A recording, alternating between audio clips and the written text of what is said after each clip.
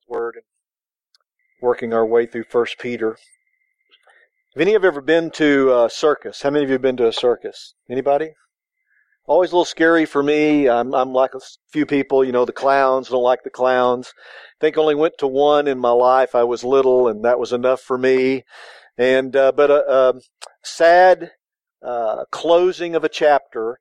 Some of you may have seen this in Barnum Bailey Circus. They're retiring the elephants after this week. After more than 100 years, they're shipping them off to some wildlife refuge in Florida where they can live out the rest of their days, not jumping on balls or whatever the elephants do and doing the tricks. Looked like to me, in seeing that they kind of enjoyed doing that. But of course, the animal activists said, no, that's cruelty to the animals. And so after a lot of protests, Barnum and Bailey finally gave in and they're retiring the elephants. The circus has been around for a long, long time. In fact, Nero in the first century had what he called outside of Rome the circus. And it was a track where they would have chariot races. They would always also have entertainment. People would come there. They had stadium seating, and they would do all kinds of animal entertainment that mostly was not the kind of thing that you would see in a circus, but it was people running from wild animals and then being destroyed and eaten. And so you probably heard of Nero, the infamous ruler of Rome. And Peter, the writer of the first and second epistle, we believe, church historians have long believed, went to be with the Lord under martyrdom and persecution and being murdered by Nero. And it could have very well been in the area which is called the circus. I want to read from a first century historian, not a believer, but one who wrote about first century events, and his name is Tacitus. The fire that ravaged Rome in AD 64 caused quite a stir, and people were upset because block after block after block was burned. And of course, as you know, Nero is suspected of starting the fire or having his people start the fire so he could clear off a huge part of the city to build buildings for his own glory that he wanted. Now you also recall that Nero, deflecting the blame and the criticism that was coming his way, what did he do? He blamed it on the Christians. And this started a massive persecution against first century believers. Let me read from Tacitus, a first century historian. First then, the confessed members of the sect of Christians, he was not a Christian, so he called them a sect in his account, were arrested. Next, on their disclosures, vast numbers were convicted. Not so much on the count of arson as for the hatred of the human race. I think that's interesting with what's going on in our culture.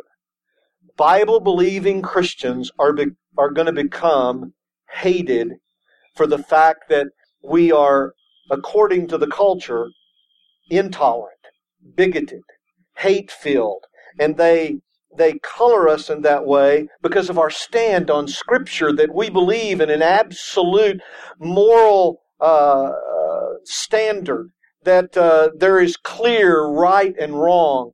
And because of that, anytime you say something that seems to be negative toward anyone else or any group, then they say that you're harmful to the human race. You're harmful in the way that you believe. These type of views are dangerous. Christians will be cast more and more in this light. But it's not new. It's exactly what was happening even in the first century. And derision, reading now again from Tacitus, and derision accompanied their end. They were covered with wild beast skins and torn to death by dogs, or they were fastened on crosses, and when daylight failed, were burned to serve as lamps by night.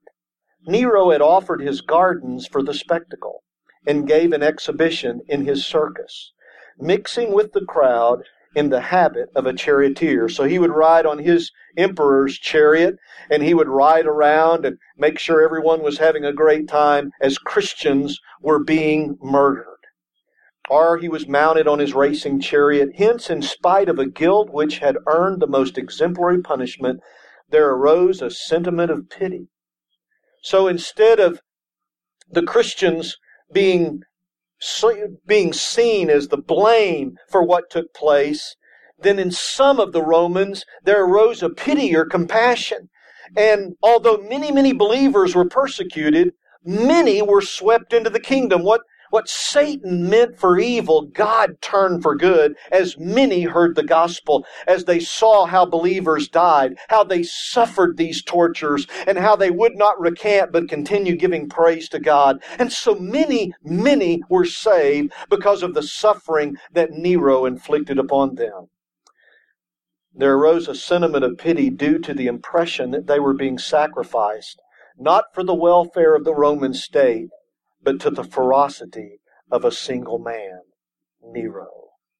They would even strap some believers to the wheels of chariots, and they would race then the chariots around, and it would kill the people, of course, after a while, who were strapped, breaking their legs and bashing their heads. Horrible fates awaited many of the believers, men and women and young people. But God used this great suffering to spread the gospel in an amazing way, of which you and I are the benefactors today, because the gospel was spread like a flaming fire. 1 Peter chapter 5, verses 10 and 11. Last week we looked at our calling, His glory. Today we continue with looking at our suffering, His glory. Verse 10, and after you have suffered a little while, the God of all grace, who has called you to His eternal glory in Christ. This was written before Nero's persecution, just a few years before. The God of all grace, who has called you to His eternal glory in Christ, will Himself restore, confirm, strengthen, and establish you. To Him be the dominion forever and ever. And that deserves an amen. Lord, I pray that you would receive glory in our lives today as we hear your word and as we obey. Lord, none of us know what suffering may await us in our future. Your first century servants didn't. Peter didn't. But Lord, you will give us grace because you're the God of all grace. Lord, you have a purpose in any suffering that you allow your children to endure. And Lord, your purposes are always good. And Lord, your grace is always sufficient. And Lord, may we hold on to your word. May we stand on your word that we may be able to give you glory in times of suffering. Father, we praise you and we love you and we thank you. Spirit of God, speak to us now as only you can. In Jesus' name, amen. Do you remember when Peter and the other disciples were sitting around the fire as Jesus appeared to them after the resurrection? And Peter was being told by Jesus to feed the sheep, feed the sheep, feed the sheep. Do you love me? Do you love me? Yes, Lord, I love you. Feed my sheep. And then Peter looked over at John and said, what about this one? What will happen to him? And Jesus said, don't worry what's going to happen with John, in essence. He said, you just be concerned about what happens in your life. Don't compare yourselves with others. Don't try to analyze what God's doing with someone else and God's doing with you. That's the sin of comparison. You just say, Lord, I'm surrendered to you. Whatever you want to do in my life, I'm yours. I obey you. And then the Lord Jesus said to Peter, you're going to be led where you don't want to be led. And the word there that's used in John 21 is the stretching out of the arm. It's the word that's used for when someone was stretched out and laid upon the cross. Although we don't know for sure, we believe that Peter, that was his destiny. To be stretched out on the cross and to die for the Lord. And he suffered for the Lord's sake. And the Lord told him that He would. And we know that suffering is a part of believers' lives. 16 times in the letter of 1 Peter alone, 16 times the Greek word pasco is used, which is translated suffering. And we've been called to glorify God through suffering. Look in 1 Peter chapter 1. At the very beginning of this letter, Peter starts out by saying in verse 6, look with me if you would, in verse 6, "In this you rejoice, though now for a little while, if necessary, you have been grieved by various trials, so that the tested genuineness of your faith, more precious than gold that perishes though it is tested by fire, may be found to result in praise and glory and honor at the revelation of Jesus Christ." Peter started out his message to the first century believers by saying, what I'm going to talk to you about is about the suffering that you're going to go through. Now that's not a great way to encourage people and to build a church and to get vast numbers to hear what you're going to say. The church today doesn't speak much on suffering, although many believers all across the globe suffer mightily and in a way that we can't even imagine because of their faith in Christ. There are many believers coming to Christ in lands where it is illegal. Iran is having a great work of God. Many are being swept into the kingdom. Most of them young people. They're hearing the gospel and they're embracing Christ and they're turning away from Islam. God is on the move. God is at work, but it comes with a price. The 21st century American church cares little for persecution or suffering. But for those who seek to honor Christ, persecution is on its way for the Church of America. And I believe that along with that, side by side and in hand will come revival to the church. I pray that, but I believe it'll come through suffering. And so Peter is saying, you're going to suffer, but it's going to bring great honor and great glory to Jesus Christ. Well, we are called to suffer, first of all, for righteousness' sake. For righteousness' sake. It's a part of being right with God. It's not separate from, it's a part of. You can't say, well, I want heaven, and I want forgiveness of sin, and say, but I'm not interested in this suffering stuff. You can't do that. You can't pick and choose when it comes to what God wants to do in our lives. Now, it shouldn't come as any surprise to the believers that Peter was writing to or to us today. Look back with me, if you would, to Matthew chapter 5. Jesus' very first message. His very first public message in Matthew 5. And in verse 10, he says this, "Blessed are those who are persecuted for righteousness' sake. For theirs," in the original language it says, "for theirs alone is the kingdom of God." Kingdom of heaven. Oh, we like to worship the Lord. We like to come together in fellowship. We like the joys of the Christian life. We like the fact that we have been forgiven of our sin. We love the fact that the Lord is with us and He strengthens us and we can call upon Him and He hears us. We love all of the graces and the benefits of the Christian life that the Lord gives us. But what Jesus said from the very beginning is, there's persecution in the Christian life.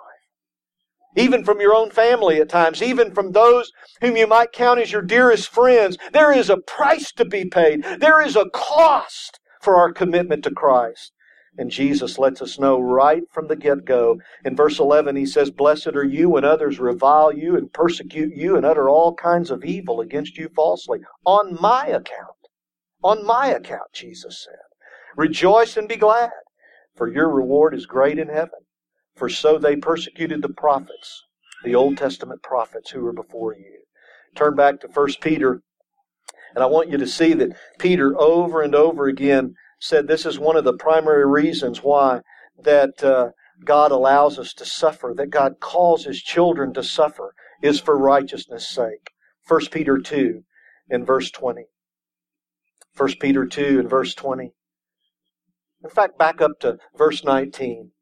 "For this is a gracious thing. When, mindful of God, one endures sorrows while suffering unjustly.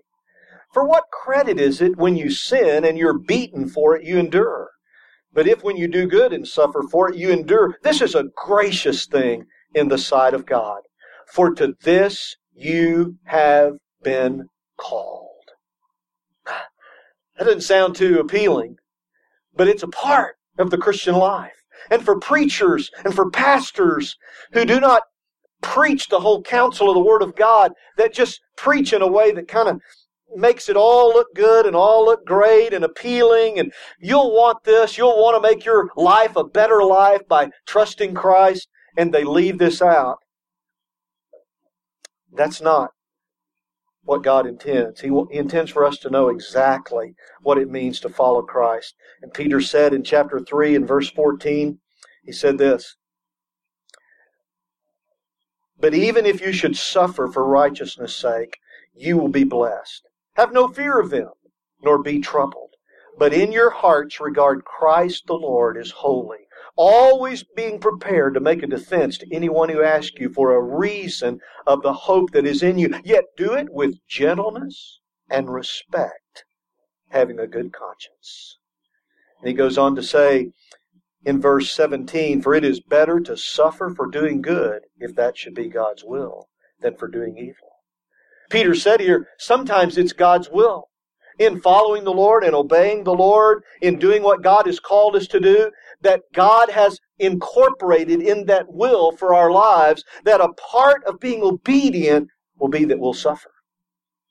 Suffer for righteousness' sake. Suffer for doing what God has called us to do. And then in verse 16 of chapter 4 of 1 Peter, we see this. "Yet if anyone suffers as a Christian," have you suffered much as a Christian? What have you suffered for the sake of Christ? "If anyone suffers as a Christian, let him not be ashamed, but let him glorify God in that name." All you and I have to glorify God for is because of the name of Jesus. That's it. There's nothing in us. There's nothing good of us. It is only because of that name. And so if we suffer for that name, then just like the apostles in the book of Acts, they praised the Lord. They glorified God when they were beaten for the sake of Christ. There's great joy for suffering for righteousness' sake. The second reason why we've been called to suffer, we've been called to suffer for Jesus' sake and the gospel's sake. Turn with me, if you would, to Paul's letter to the Romans. Romans chapter 8 and verses 17 and 18. Romans chapter 8, verses 17 and 18. Verse 16 says, "The Spirit Himself bears witness with our spirit that we are the children of God." Do you know that you're a child of God? Say, how do you know if you're a child of God? The Spirit in you will bear witness to the Spirit of God. Because if you're truly saved, the Spirit of God is not just outside somewhere, a part of the Trinity that you don't know. He is in you and bears witness with your spirit because He lives within you. You know that you know that you know that you're His child because the Spirit bears witness. Powerful verse, verse 17. "And if children, then heirs, heirs of God, and fellow heirs with Christ, provided we suffer with Him in order that we may also be glorified with Him." Are you a child of God? Then you will suffer for Christ. If you don't suffer for Christ, or if you back away from suffering as it approaches, that could be an indicator that you're not truly His child. If you say, "I don't want to have anything to do with suffering, if people reject me, then I don't want to have anything to do with Christ. I don't want to live for Christ because it may cost me friends, it may cost me a broken relationship with family members," then that could be an indicator that you're not truly saved. For Paul is saying, listen, if you are truly a child of God, it comes with the territory. When you take on the name of Christ, you will suffer for Him being His child. Couldn't be any plainer.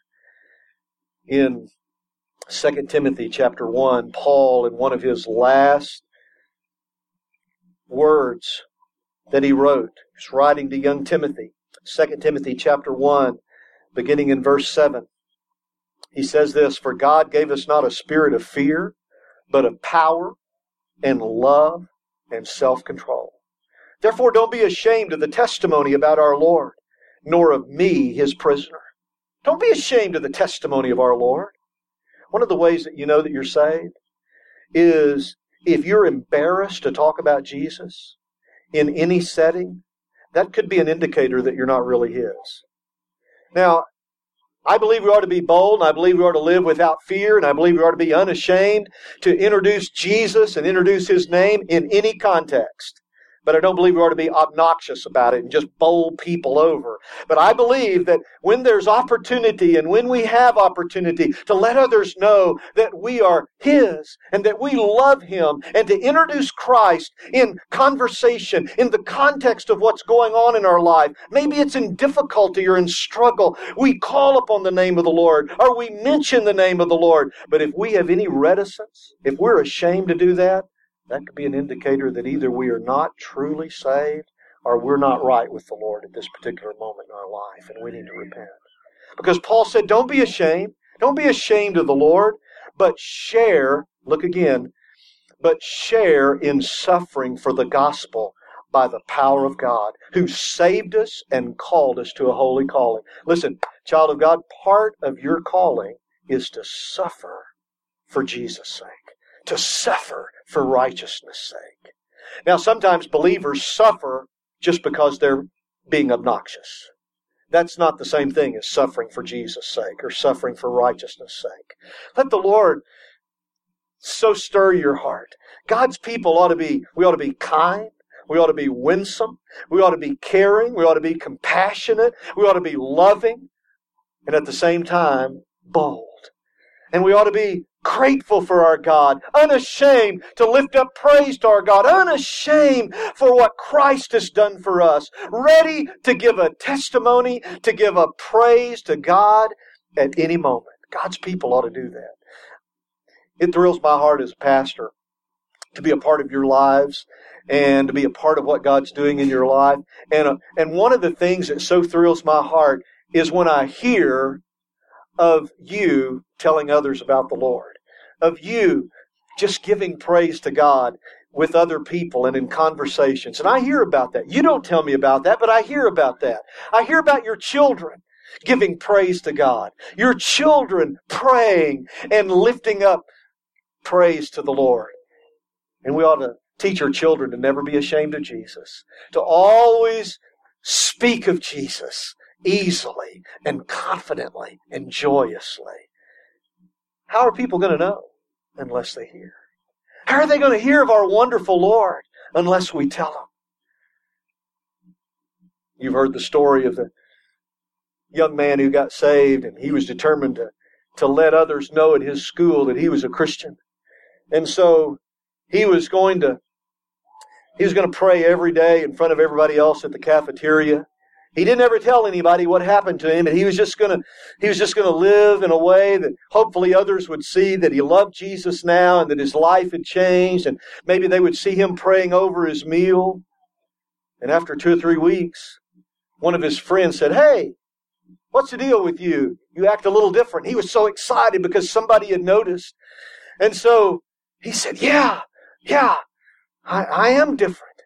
And his friend said, "Well, what's up with you?" He said, "Well, I'm a Christian. I've trusted Christ." He said, "Oh, you're one of those religious fanatics. I thought you were a vegetarian. I thought that's what was going on." And so if we don't tell people, how are they going to know what's going on with us? They may think we're just on some kind of different kick, doing things a little different. Speak the name of Jesus. Lift high the name of Jesus at every opportunity that you have for Jesus' sake. Thirdly, we're called to suffer for others' sake. It's a very important reason why God allows us to suffer. Some of you have suffered in ways, and some of you are suffering now in ways that are just incredibly painful. But I want you to know one of the reasons why God allows suffering. And it may not always be comforting to us in the moment that we're suffering, but God allows His children to suffer because we are His. And we have His grace and His mercy as we call upon Him. Others don't know Him, but need to know Him. And so they need to see that there's something different in the way His children suffer. Turn with me to 2 Corinthians chapter 1 and verse 5. Is this too much turning in the Bible? Oh, this is church, isn't it? I guess we should turn in the Bible and look and see what the Bible has to say. 2 Corinthians chapter 1, verse 5. By the way, if the toughest thing that you do is go to church, then you're not suffering for Jesus. That's not suffering. Verse 5, for as we share abundantly in Christ's sufferings, so through Christ we share abundantly in comfort too, or in God's grace. Abundant suffering, abundant grace. If we are afflicted, it is for your comfort and salvation. Paul said, the suffering that I'm enduring, that God purposes to take place in my life, it works out for your good. It works out so you might know Him, so some of you will get saved. Paul said, so it's good. It's all good. And if we're comforted, it is for your comfort, which you experience when you patiently endure the same sufferings that we suffer. Our hope for you is unshaken, for we know that as you share in our sufferings, you will also share in our comfort. You say, why do I go through what I'm going through? Why have I had to endure this? Why has God allowed me to go through this pain? One of the reasons God's Word tells us that we go through suffering and that we're called to suffering is that we might experience the grace of God in a way that we would not otherwise, and in a way that it would show others the grace of God and put on display how great is our God. Now listen, how many of you, don't raise your hand, but how many of you have family or friends that you've prayed that God would save? You've asked God to save them.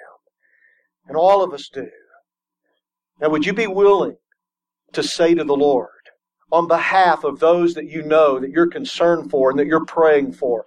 And some of you have children and grandchildren that you're praying that God's grace would capture their heart, that they would be saved before it's everlastingly too late. How many of you would be willing to say, and God, as I pray for that friend and as I pray for that family member, as I pray for my child or my grandchild, God, if you would choose to take me through a time of suffering, to display your grace, to display your mercy, to display your goodness, to your character and who you are. God, if you would so choose to do that, whatever you desire, your will be done. Would we do that? Would we suffer on behalf of someone else so they might come to know the Lord? Would we suffer on behalf of another believer just so they might grow in the Lord? Now they're already going to heaven, but their faith is weak. They struggle in following the Lord. Would we be willing to suffer in order that another believer might be encouraged and have a walk with God and be strengthened in their walk with God because they see God at work in your life and your time of suffering? Would you be willing to do that? Every believer, although it's difficult to pray that prayer, because if you pray that prayer, I want to warn you, it's very serious. You better do a heart check. But to say, Lord, whatever you desire, however you want to work in my life, if it's through suffering, that you might be brought greater glory, someone coming to know you, someone brought closer to you, God, I lay down my life. I lay down my comfort and my ease for others' sake. You know, Kim and I have talked about this, Donnie, several times as we prayed for your mom. As she's going through this suffering and cancer, as y'all are walking with her through this. Her attitude, her faith in Christ, her concern for others as they are caring for her is just exactly what the Scripture's talking about. Her concern is not for herself, whether she gets well or whether she doesn't. It is that the Lord is glorified and that God's grace is displayed and that others might come to know Him in a greater way. That's a very tough lesson, especially if it's your own family. But I'll tell you what, God is good and God's purposes are good. The question is for each of us, are we willing to say, God, whatever you want to do in my life, to display your glory? We're called to suffer for His glory. Now the next thing is for fellowship's sake. We're called to suffer for fellowship's sake. Paul said in Philippians 3:10, he said that I may know Him. This is interesting. Paul wrote 14 of the 27 books of the New Testament, knew more about God than any other man that's ever breathed. And yet he said, I want to know Him more. That's why Paul was Paul and you're you.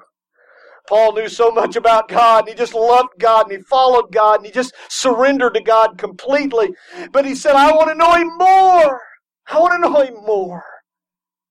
And he said that I may know Him and the power of His resurrection. Oh, we like that. Power.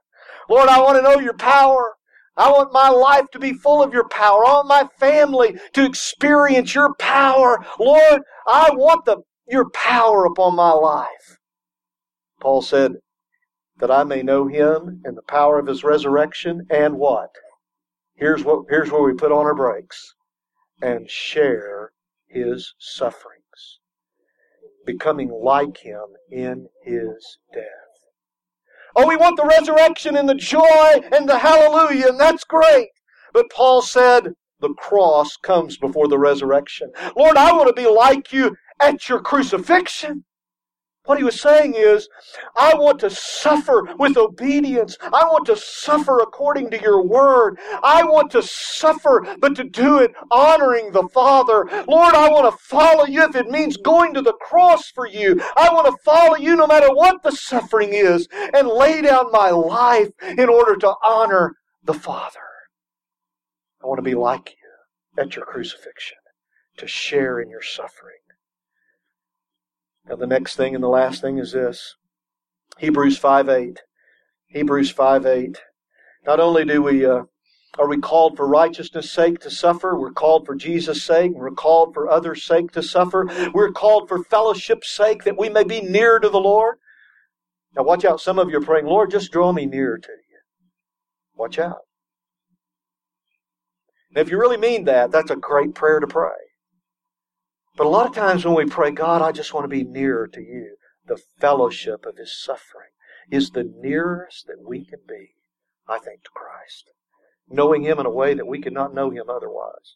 Oh, it's great to fellowship with other believers and worship and to be near to the Lord that way. It's great to be praying with other believers and be lifting up the Lord in our prayers and to stand together in prayer. That's a great way to experience God's nearness.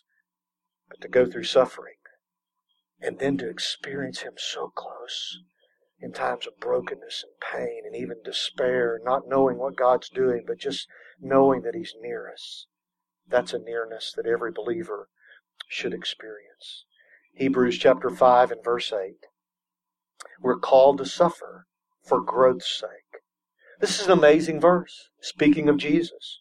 Although He was a son, He learned obedience through what He suffered.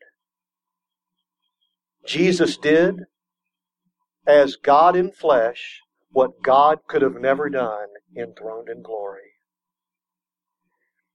He experienced the difficulties of the flesh. He experienced the trials of the flesh and the temptations of the flesh. And He yielded His will to the Father's will as the Son of Man. Fully God, fully man. But He obeyed the Father in the same way that you and I are called to obedience. And He learned obedience. Not that He learned more knowledge, but He experienced obedience through suffering. There are some things that God desires to teach His children through the lessons of suffering that we cannot learn in any other way. How many of you just love tests at school? I mean, you just look forward to test day, and I mean, the bigger the test, the more excited you got. Probably none of us. I mean, I was always nervous. Always did pretty well, but I was always nervous. And I'd look back after, it was given back, and I'd say, wow, I'm kind of surprised.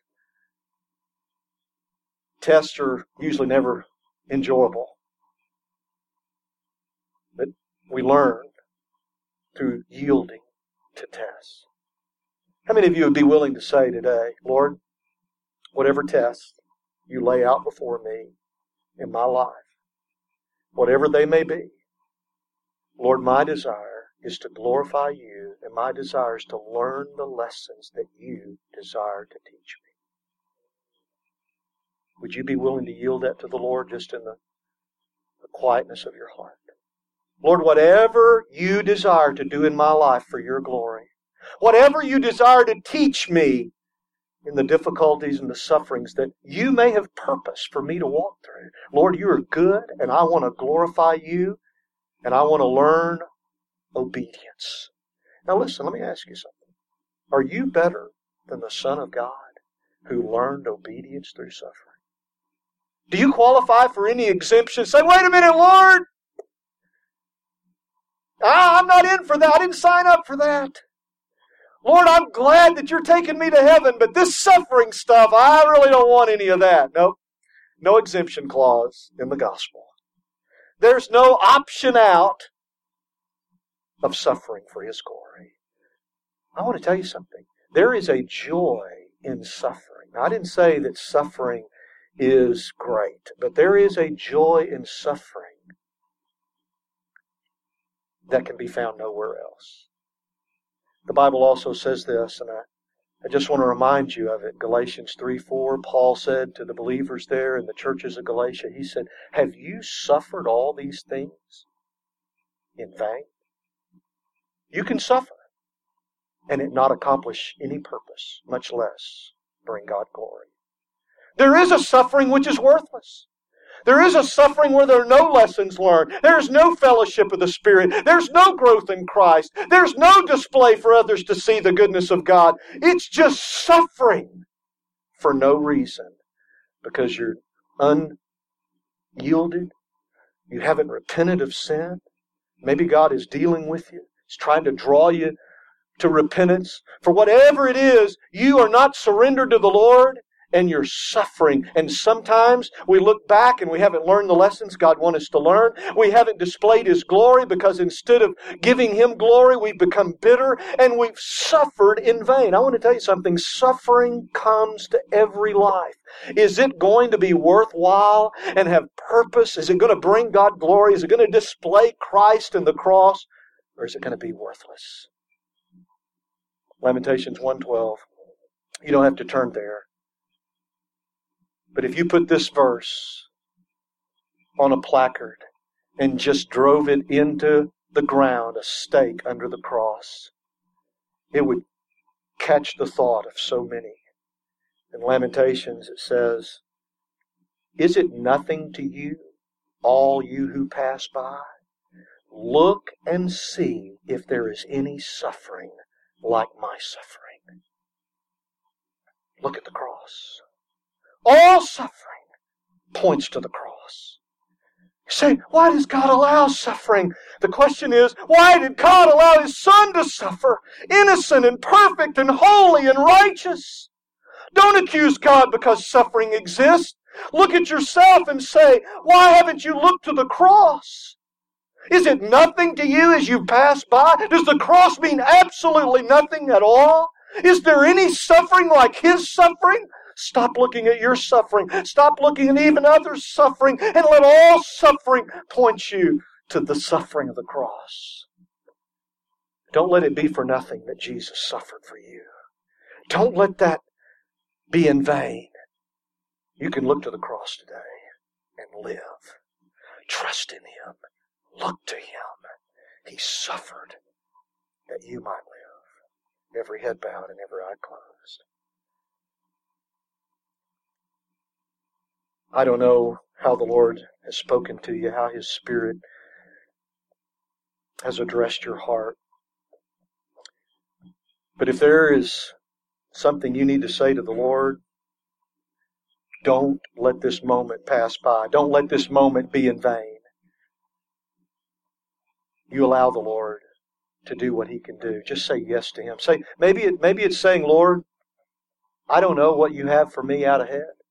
And Lord, if it includes suffering, I want to say right now, I yield to You. You are my God.